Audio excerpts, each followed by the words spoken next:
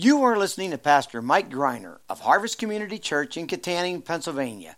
We pray that you will be challenged today as you listen to a sermon entitled, In Defense of Being Male and Female, recorded on November the 20th, 2016.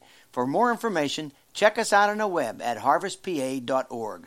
Let's join Pastor Mike as he preaches. The Bible has Paul telling Timothy to devote yourself to the public reading of Scripture. And as you've figured out by now, we are reading the entire chapter from which the sentence or two, the sermon, is going to be taken. So you get context.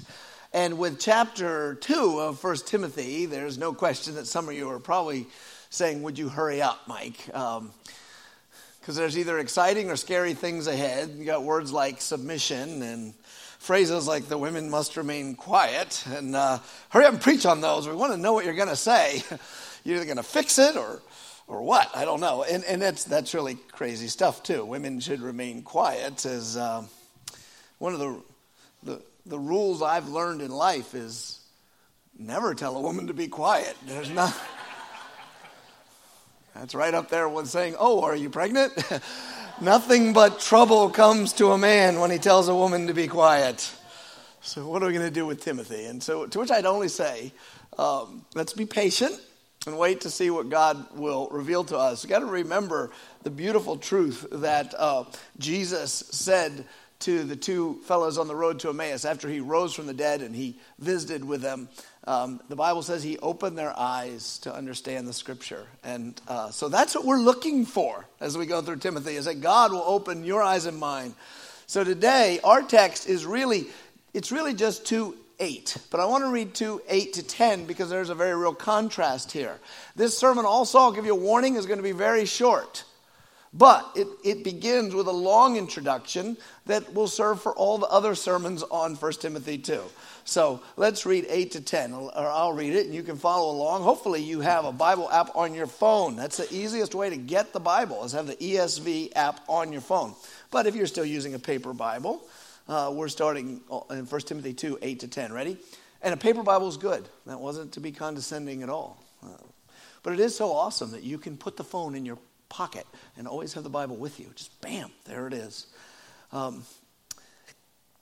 I desire then, verse 8, that in every place the men should pray, lifting holy hands without anger or quarreling. Likewise also that women should adorn themselves in respectable apparel with modesty and self-control, not with braided hair and gold or pearls or costly attire, but with what is proper for women who profess godliness with good works. So if you see from verse 9 all the way to the end of the chapter, addresses women. Perhaps this has become what could probably be argued as the most controversial, or one of the most controversial chapters in the Bible for that reason. Because in our modern culture, to draw distinctions between men and women is equal to a word that is a modern word invented to stop you from doing it, and that's called sexism. And so for our culture to draw attention to the differences between men and women is mostly problematic. It's mostly problematic unless, this is my own observation, unless the woman beats out the men in something. You know, Marcia always beat Greg. If you don't know what I mean, that's too bad. In 1979, I grew up in the 60s and 70s, my formative years. And in 1979, I was living in Florida often, every summer definitely, and sometimes during the year, and that year I was. In 1979, something new happened. A hurricane was coming towards Florida. That's not the new part, by the way. The people who are not afraid of hurricanes the most are the people who live in Florida. They survive. They go, oh, here comes another. No big deal. But this one was different than other hurricanes. Why? Because it was called Hurricane Bob. And in 1979, Hurricane Bob was the first hurricane in American history with a male name. What? Really, you might say, really? Up till then, all hurricanes were named with a female name only. Now, here's Bob. Bob goes first. I don't know why Bob. Bob is such a friendly name. You'd think you'd pick someone who has a little, like you might punch you, like Hurricane Rex or Victor, you know. Why in 79 did that happen? Well, really, since the 1960s, there has been a very deliberate and very successful effort to change the English language. And this effort has been summarized by several phrases. Feminist language reform, feminist language planning, and it's not fake. It's a real thing, right? It's a real thing. One feminist writing in her dissertation said patriarchy is from father and king. Father rules. That's what that means, patriarchy. Matriarchy means mother rules. So patriarchy is seen as a bad thing in feminist ideology, and feminist ideology rules the day. It's not even a subcategory of the culture. It is the ruling, dominant philosophy. You think philosophy doesn't matter? It certainly does, because we all live in whatever the university professors say is true. And you might say, well, I don't even go to university. I don't care what they say. You don't have to care, because they train all the other teachers. They train the politicians. They train the lawyers. They train the professionals. And their philosophy rules the day, and you live in a feminist world. So patriarchy is always a bad word in that sense. To quote, it includes the words that are used in our daily lives to place women in a subordinate and oppressed state, says D. Ansberg, someone you've never heard of. And that sums it up well. The reason language had to be changed in the 60s is because apparently men invented the language, which in itself is an assumption that's interesting, how they have the power to invent the language. But in any case, men invented the language, and they use it to subordinate and oppress women. And in my lifetime, I have seen this change. I lived in the great generation of change here, being a child born in the 60s. And so now we used to have male men. There's no male men anymore. And there's no male women, because a male woman would be to show that her sex. And apparently you're not supposed to know that till she shows up. And then even then you don't know now. It's a letter carrier, right? That we used to have chairman of the board. What if a woman has it? Well, let's call her chairwoman. No, can't do that. It has to be chairperson. Okay. We used to get in planes that had stewardesses. There are no stewardesses anymore.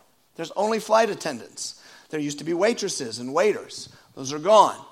Replaced with things like servers. Right? There used to be actresses and actors. That's gone. If you watch the Academy Awards, you'll see they don't call anyone an actress.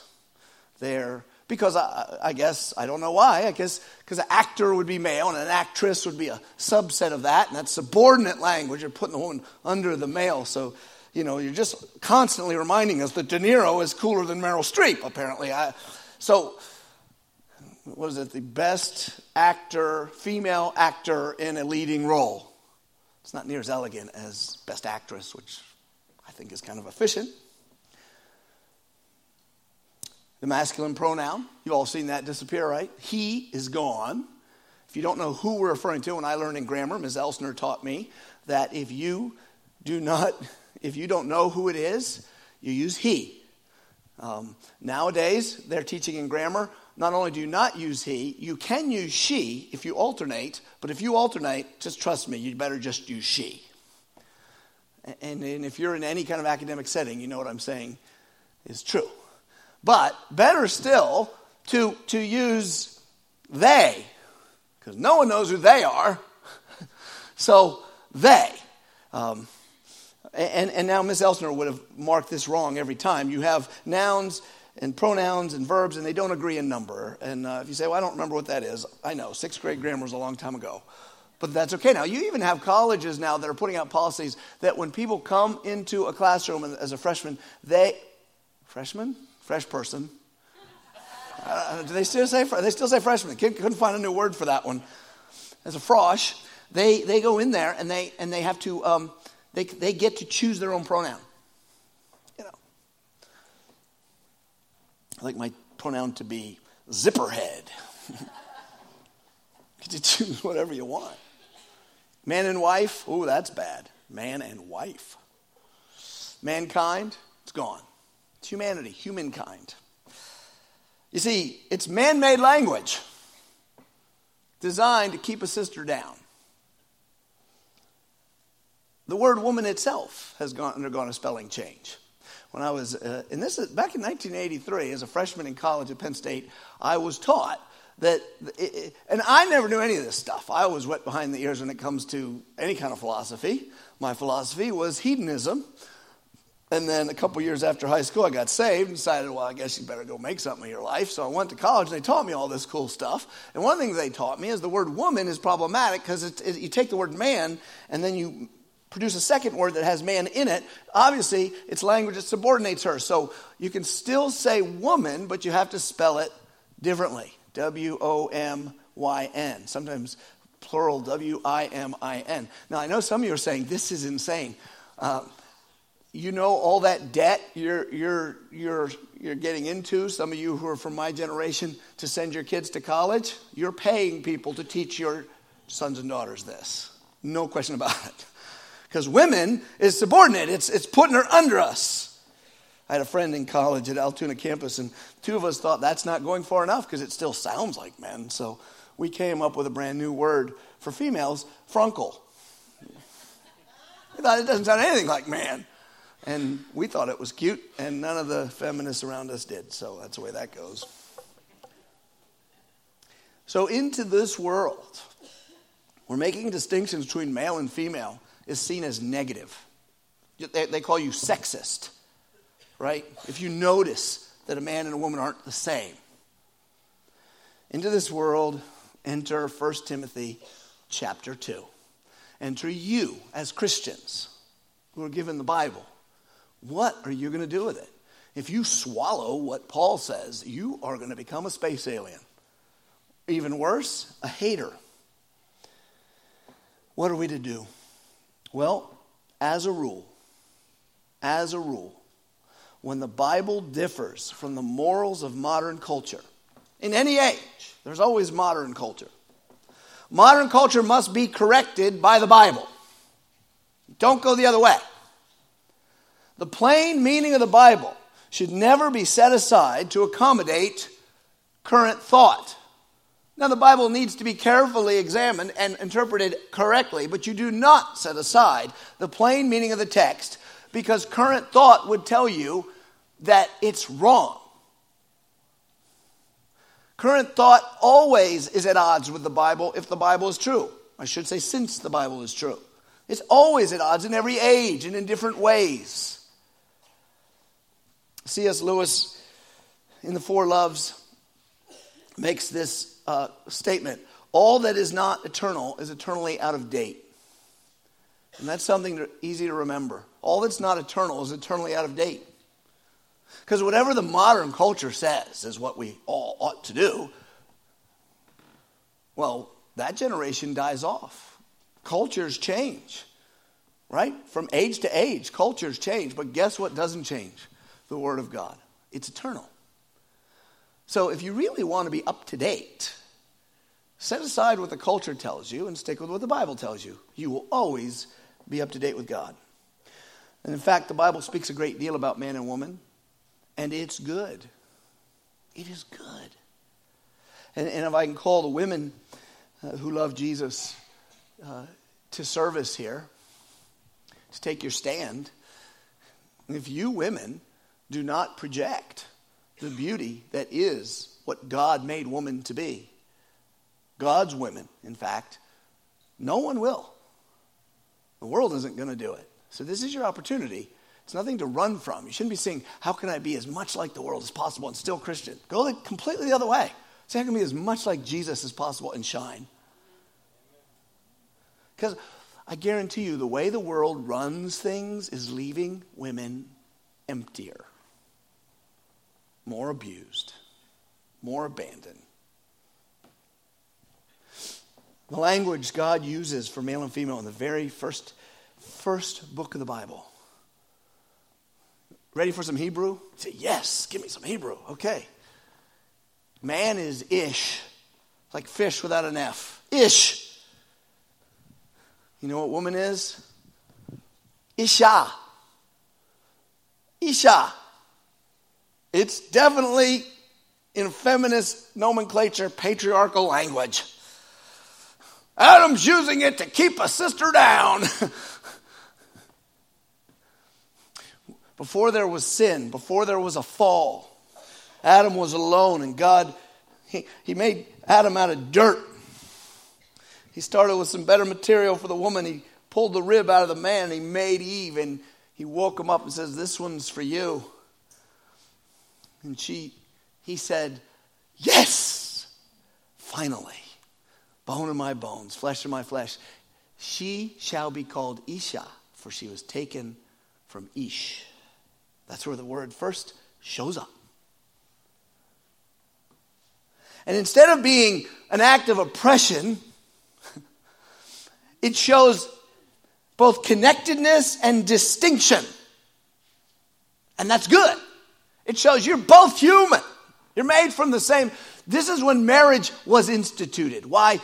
There is no such thing as gay marriage, as you've heard me say before. It doesn't exist because God never joins it, even if people do. Because right, the very next sentence, here is what the Bible says. After Adam says this, the next sentence, Moses writes, "For this cause an Ish shall leave father and mother and be joined to Isha, and the two shall become one."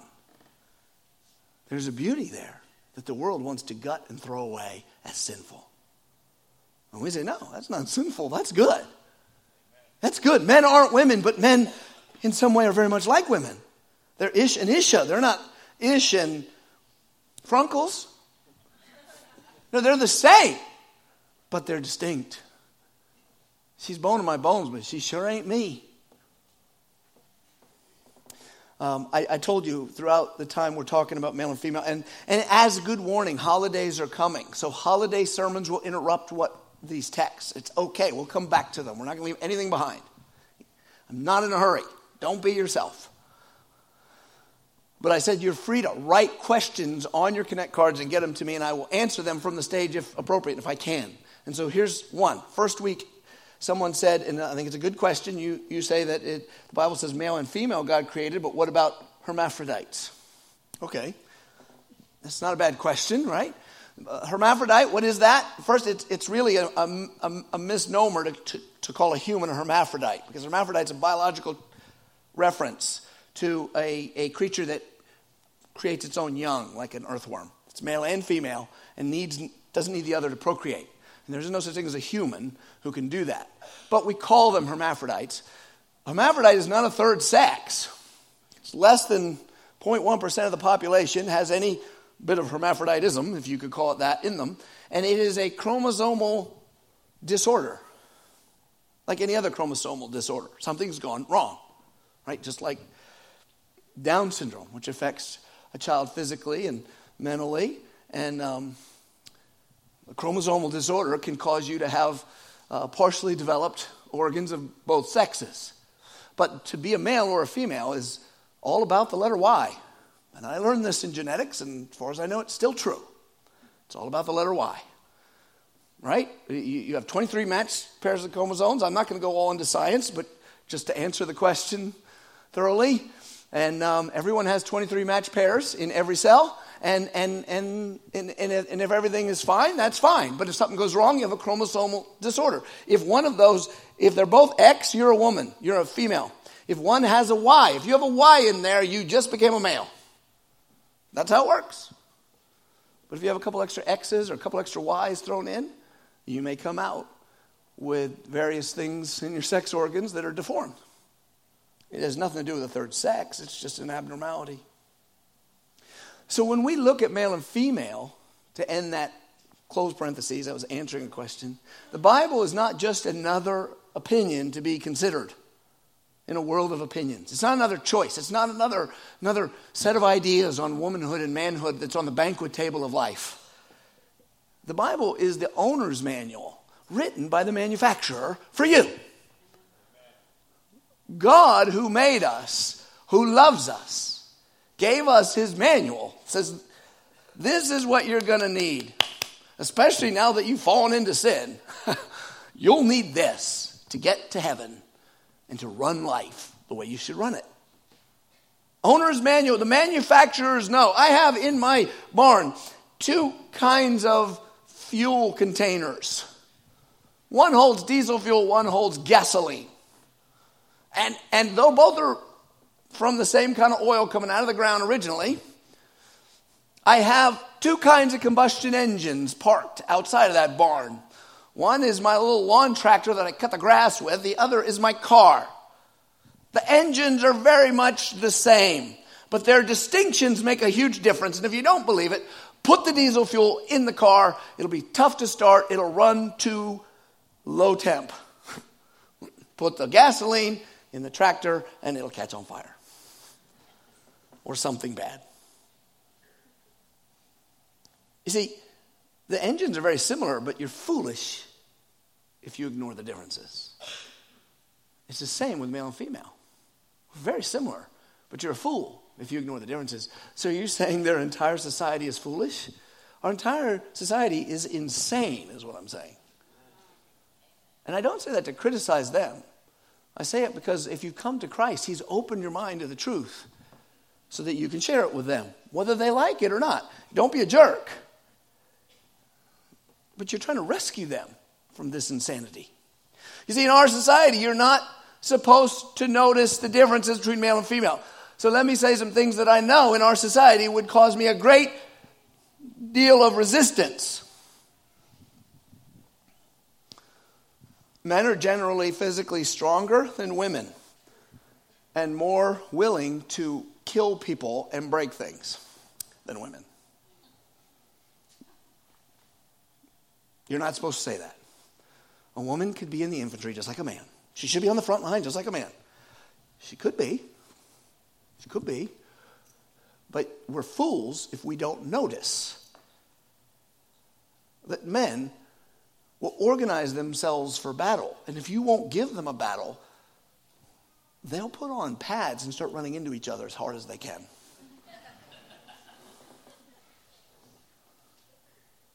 You're not supposed to notice that. There's some women who play football. And yet, we're not supposed to notice. Don't make war toys. If you stop making war toys, give your daughter a Barbie, you'll see. Okay. Or your son a Barbie. Give your son Barbies. They will pull their heads off and take their bodies. Well, first they'll take their clothes off because boys are boys. And I'm not being crude. Boys are boys. They're curious. They want to see. Then they pull their heads off because it makes sister scream, and that's kind of fun. Then they shake the Barbie at each other and go, pew, pew, pew. Now, women could do that, but it's very rare.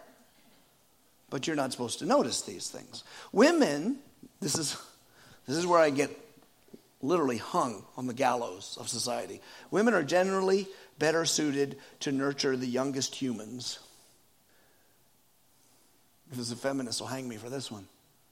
Women are generally, I'm not saying these are simple observation. They're generally better suited physically and emotionally.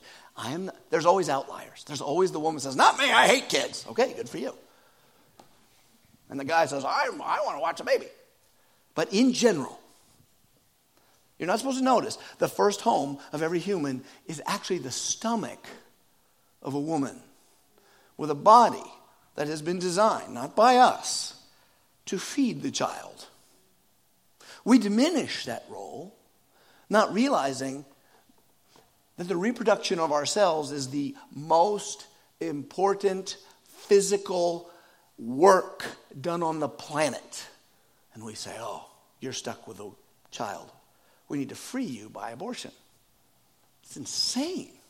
You're not even supposed to notice that a woman's breasts are the first food naturally.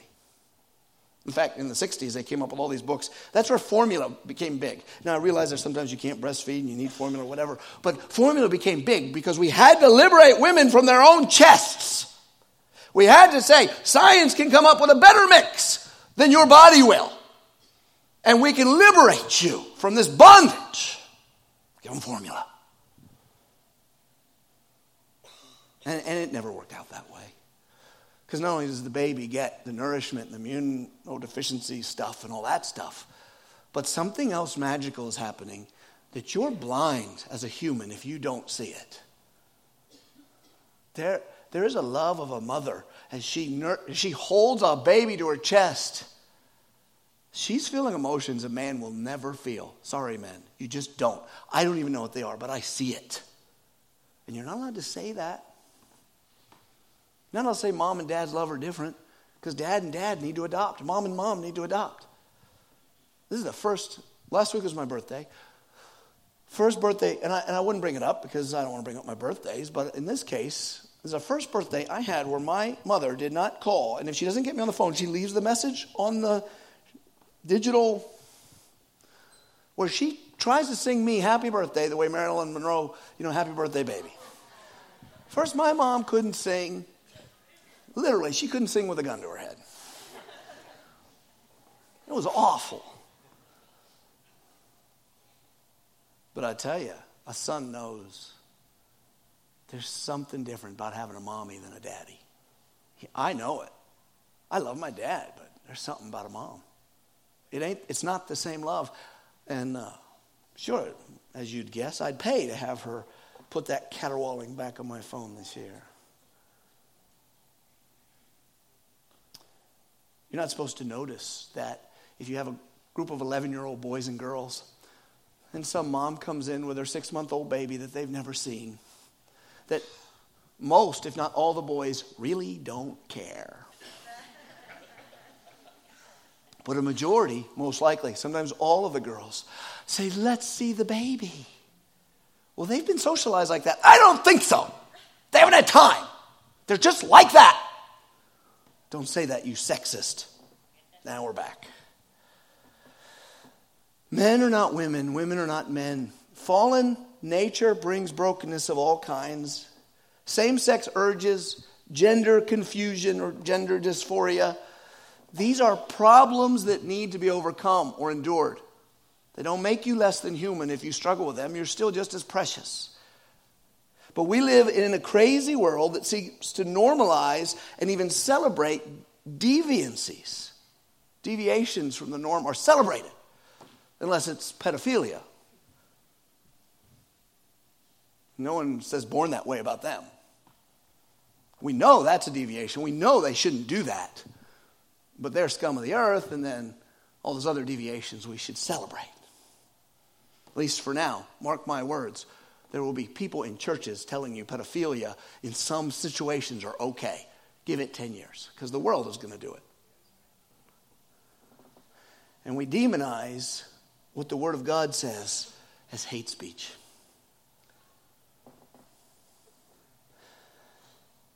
Let me say, as we walk through these issues of sex, male and female, issues of gender, no matter where you are, even if you're struggling with some of these things personally, the best news in the Bible about your humanity is that everybody matters. People matter. You matter. You're important to God. So important that He sent His only begotten Son, that whosoever should believe in Him should not perish. No matter how broken I or you are, or how hurt we are by this world. And as we explore the Bible on this, I'm inviting, I know it's going to challenge some of your thinking. Some of you are going to be like, yeah. I would tell you, put your triumphalism away. Stay humble and listen, because you may not know as much of what God says as you think. Others are saying, oh, please don't say what I don't want to hear. To everyone, I'd say, don't run, think. Let God speak to you. Let God illumine your minds. I'll preach the sermon, but it's the Word of God we're preaching. Search the Word. Pray. Ask God in prayer. The Bible says in Proverbs 16, whoever gives thought to the Word will discover good. That's a promise. And a promise is only as good as the trust you put in it. Do you trust God when He says, whoever gives thought to the Word will discover good? Do you trust Him that that's you? If you actually think about what the Word says about male and female, you will discover things you do not know. Because that's what discover means. You don't know it now. Blessed is he who trusts in the Lord. Proverbs 16:20. All right, that's our very long introduction to everything that's going to come out of 1 Timothy 2 and 3 on gender. Now a very short sermon on verse 8. And I will title it. You get the title of this short sermon. Different title. Men and a Proper Attitude for Worship. Men and a Proper Attitude for Worship is the title. Verse 8. I desire that in every place the men should pray. The men should pray, lifting holy hands without anger or quarreling. Several elements there. Prayer, holy hands, anger, and quarreling. Let's take them all in order. Prayer. Worship services should be prayer throughout. The name of the church, which I know some of you have been around a while are tired of me saying it, but I never want us to forget. The word church, ecclesia, means the gathering. God wants us to get together in big rooms, in little rooms, in chat rooms. I don't care. He wants us together. And when we come together to worship his name, he promises to be there with us in a special way that he's not when we're alone. Alone is good, but gathering is good. It's our name, church, gathering. It's what we do. This is why we fight against the idea, I don't need to get to know all those people. I'll just watch my favorite preacher on the television. Well, you can get some good teaching that way. You can get some weird teaching, but you can get some good teaching too. But you're not getting gathering. So when we worship, really everything we do, just about, with a couple of exceptions, like announcements, should have a relationship to prayer. First, there's praying. Well, that's prayer. Then there's singing. You're talking to, for, or about God. It's praising him. It's part of the prayer experience. It's your half. There's reading of the word. That's hearing from him. That's the other half. There's hearing the sermon. The way the Bible put forth that the apostles' teachings was to be disseminated by something in Ephesians called teachers and pastors. The Bible says he gives some as teachers and pastors to equip the saints. So this thing we're doing is not a social convention. It is the mandated way God wants his gathered people to learn the apostles' teaching. And so within the human taking the word in himself, putting it back out with explanation, God will speak to you. Well, that's the hearing half of prayer, isn't it?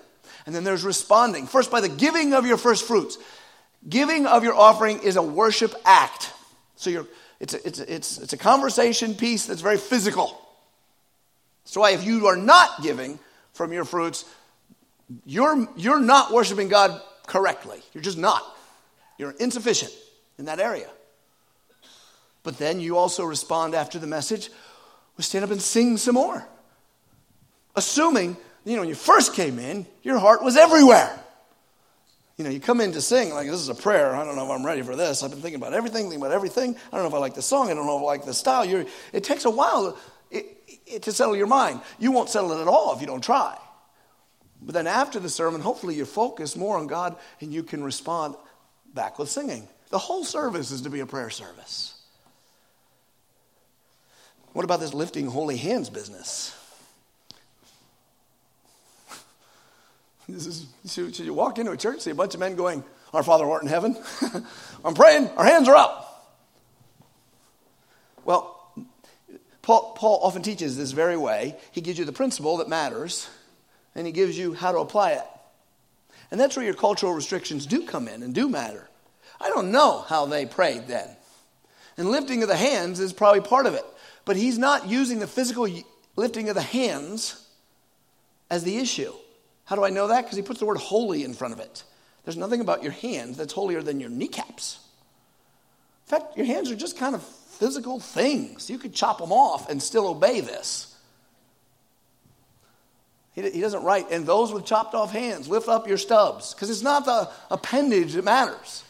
It's the holiness. So if you were to go in America, we pray efficiently because we're Americans, doggone it, and that's the way we do it. And I don't mind being American. I like being American. You tell us you want something done, we'll figure out, we'll break down how to do it, train each other how to do it, and we'll do it as quickest, most efficient way possible. That's why for years America's led the way in manufacturing and production. So when we pray, we all get in a circle and go, okay, it's prayer time. All right, prayer time, assume prayer position. Everybody sits up in their seat. All right, what are your prayer requests? You. Somebody write them down. And then you figure out who's going to pray for these. Religious guy, you pray. Or maybe you pray that, you pray that, you pray that, you pray that. Who prays first? You do. You pray last, and someone get in the middle. Okay, we got this thing. Boom, boom, boom, and people are praying. It's very efficient. Your mind is wandering all over the place, and you're thinking, I'm not very spiritual. The rest of these people are hearing angels sing, but I can't even think because, what were we praying again? But still, that's how we do it, right? Can I get an amen? If you live in a different world, tell me. But if you go to India, get them Christians together, then let's pray.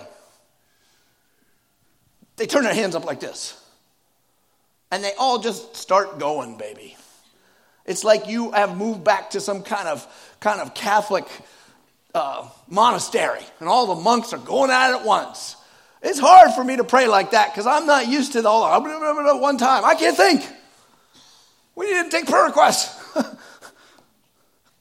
That's how they do it. It doesn't matter if you do it that way or that way. Right? What matters is that you're holy when you do it. You have to have holy hands. Well, what are holy hands? Well, I think the shortest answer is they're connected to a body of a man who's holy. That's how you know, if your heart is clean. And he says, not with arguing or quarreling in the heart. I think that represents a lot of things, but let's stick as close to that as we can. The church is not to be a place where the men are in their quiet, because as they're praying, they're not fighting. But in their hearts, they can be arguing, fighting, and quarreling because their attitude is one of demanding their own way, striving. Churches can be filled with men who are really in strife against everything. Against other men in the church, against their wives, against the pastor, against whatever. Strife and anger between men is not holy before the Lord. Not when you're in your gathering. You're back to Cain and Abel, right? The two brothers. It's not holy that Cain hated his brother and killed him. Well, it's not holy to come to the gathering with quarreling and anger in your heart as a man. So, that can be really hard for you. If you're a young man, maybe you haven't been married yet, or you're just married, or you're just about to have kids. I want to warn you, one of the easiest ways to find out you're a sinner is as you, as one human, try to negotiate with another adult human to get small humans, and the more there are, the worse it gets, into the car, into church on time, and then obey this verse. You're fighting all the way. Then you come into church and go, I shouldn't even be here. I just screamed at my wife.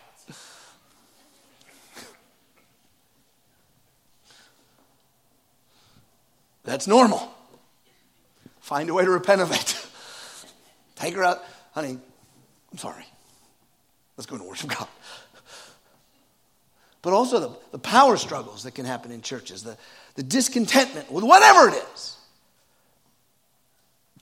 Men, right now, as you sit in here and in all our campuses, is your heart clean and ready for worship?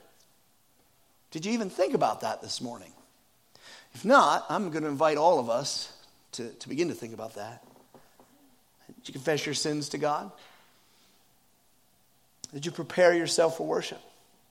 Now, by the way, at this point, someone might ask, wait a minute, Mike. Aren't these instructions applicable to women too? Yes. Then why does Paul single out the men? He does it very clearly. I want the men to pray and I want the women to do this. Answer, because this is not a call to pray in one's private prayer closet. This is a call to lead.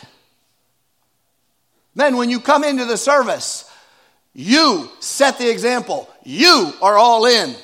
You're not looking to your wife or to the women for leadership. Be a man. One of the most common complaints every pastor hears from Christian women is, but what if my man won't lead? I have nothing to submit to. You should see this clown. And often it's true. Especially in this society. This feminist society, which has created men who don't need to do anything. By the way, the shortest example or definition of manhood is takes responsibility for self and others. In our society, men don't have to do that at all. they get the physical thing they want for a woman rather easily, virtually or physically, anytime they want. They don't be responsible for her at all. The women are graduating from colleges more than men. They're getting better grades. Many of them are getting better entry-level jobs. Marrying guys who can't take care of them. At 35, because he's afraid of commitment, and he's been sitting on his couch playing Xbox on every open hour in his underwear.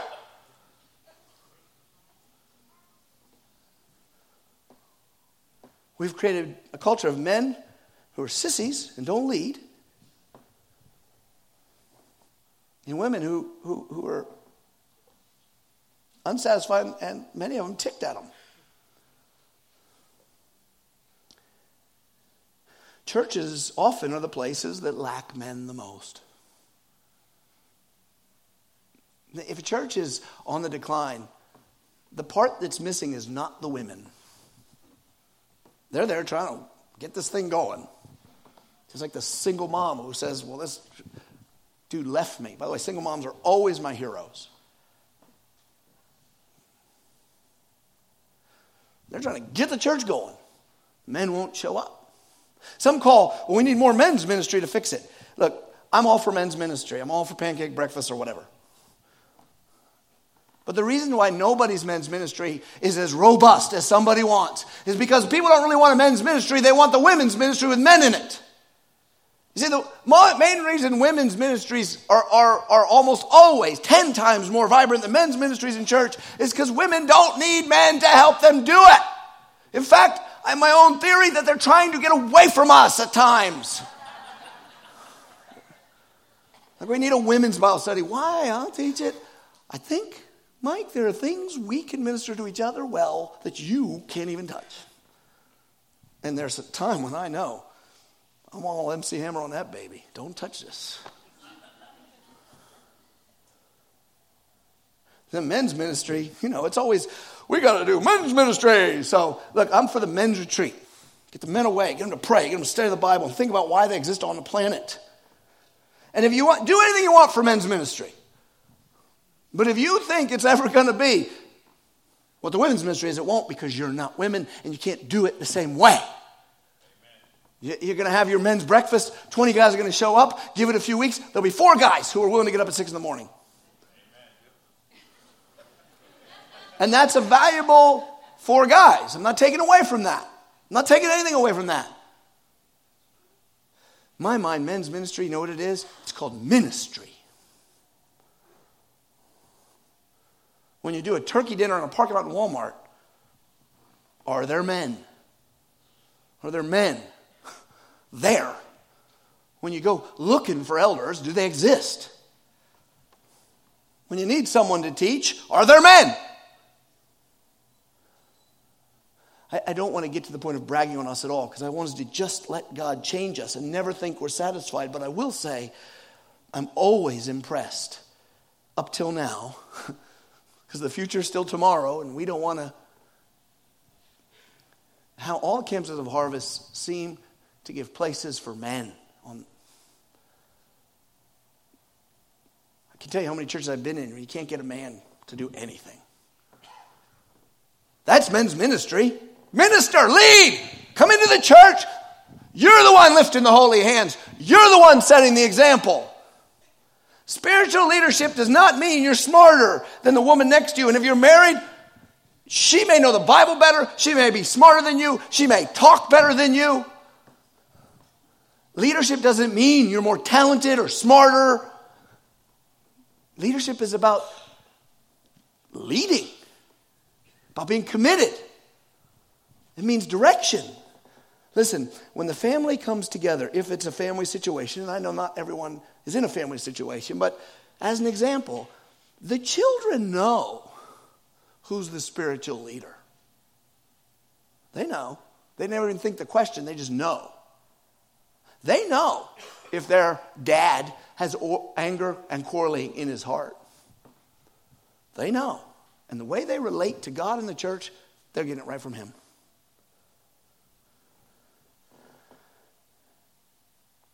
Men, when women and children, and maybe your wife and children, your grandchildren see you, do they see someone who takes worship seriously. Paul says they better. That's manhood. And if you're dating now, men, lead her now. Show in your behavior who's first in her life, and it's not her. It's Jesus. Never ask her to compromise herself physically. Men, can I be clear? Take a woman and imagine her in a one-piece bathing suit, a modest one. Add 2 feet from the hips. Never touch a single part of that or look at it until you're married. Because if you do, you're not leading her to Jesus. You're letting her know that when God's word is at war with your desires and passions, you will discard God's word and leave her hanging to consume what you want. And just because you get married doesn't mean that's not the way you're going to remain. Lead now. Honey, we're going to church. Well, we can skip. No, we're going. I know you want to have a nice date. We'll have a date after. I'm meeting with God's people and my Lord. And by the way, a Jesus-loving woman will go, finally, a man. And any woman says, I don't need that, you don't need her. Can I get an amen? Okay. That was the short sermon. Here's the short application. How should we respond? Men and women, this is for everybody. Begin a practice of checking your own hearts before God as preparation for gathering with God's church for worship. That can start Sunday morning for some of you, Friday afternoon for some of you. It can start Saturday night, because what you do Saturday night affects you on Sunday morning. In other words, learn to consecrate yourself regularly. I have a routine that I always go through on Sunday mornings. If I ever deviate, I know I'm getting off. I get up in the morning, I do not check the football talking scores. I want to. I want to talk about college football yesterday. I want to see the game. But that's not what I'm here to do. I look at what's the scripture say. Where's my heart? Where's the sin in me? God, I'm going to go stand in front of these people. I'm going to sing with them. I'm going to stand in front of them. I'm going to pray with them. What's inside that they can't see that you can see? And I design my whole morning that way. And I'm not patting myself on the back. I'm saying that should be all of us as the norm. You're thinking through. Worship is coming. Am I ready? How many of you even thought about that? Think about that. I know some of you do. All of you should. All of you, male and female. To consecrate something or someone is to prepare it for worship and to set it aside as holy. In Joshua, God was about to take the people through the land. He was going to split the Jordan River. And he said, Joshua, this is Joshua 3:5. Joshua said to the people, consecrate yourselves, for tomorrow the Lord will do wonders among you. It's going to be a good day. It's going to be a good day. I come into worship thinking, God, set their hearts on fire. God, open their minds. God, how can you use me? Clean me. Because I want to see you do something. But there's a negative aspect. Did you know in a few chapters later, God told Joshua to call the people together again. They had gone into Jericho. They weren't supposed to steal anything. Some of them did. So then they tried to have a battle that God sent them on, and they got killed. And Joshua said, why? And Joshua had to go to the people and say this in 7:13. Get up! Consecrate the people and say, says God to him. Consecrate yourselves for tomorrow. Says the Lord, God of Israel. For there are devoted things, sinful things in your midst. Oh, Israel, I cannot stand. You cannot stand before your enemies until you take away these things. Until sin was removed from the camp, God opposed his people. In your Christian life, you may be complaining against God when he's opposing you. Christian, because you won't clean out your life. And in the church, everyone wants revival.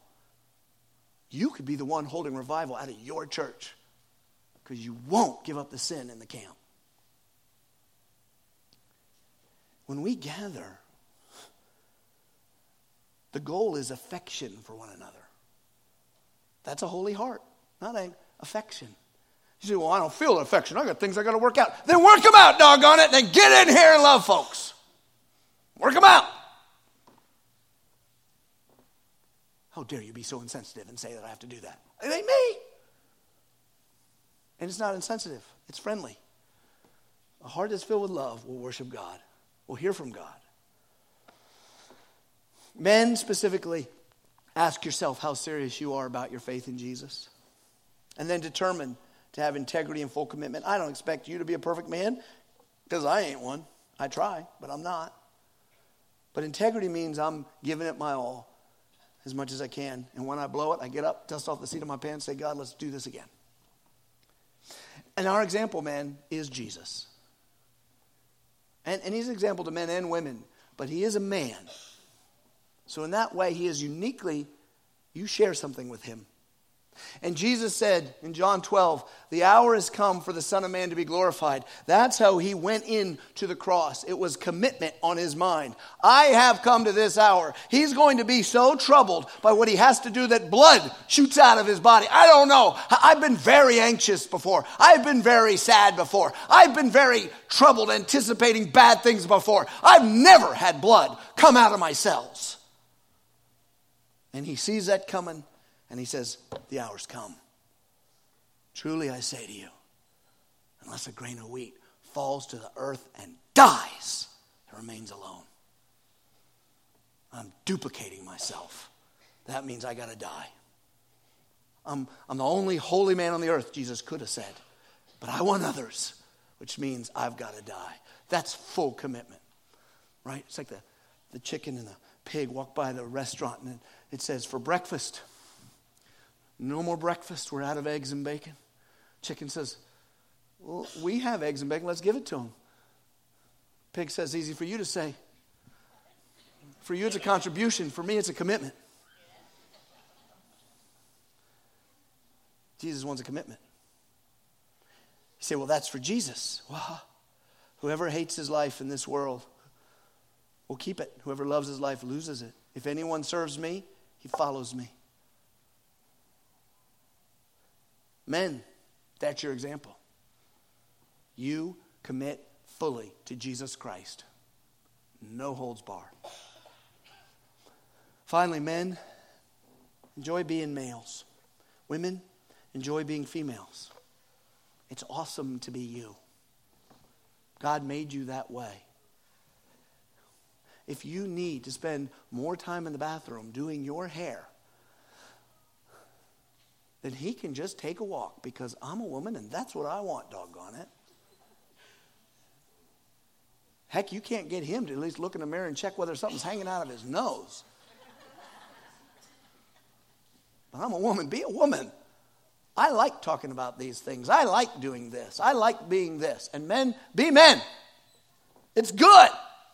Men are weird. I know it. I am one. Women are probably weird too. But it glorifies God when we are what he made us. Amen. We don't have to be ashamed. We don't have to de-emphasize.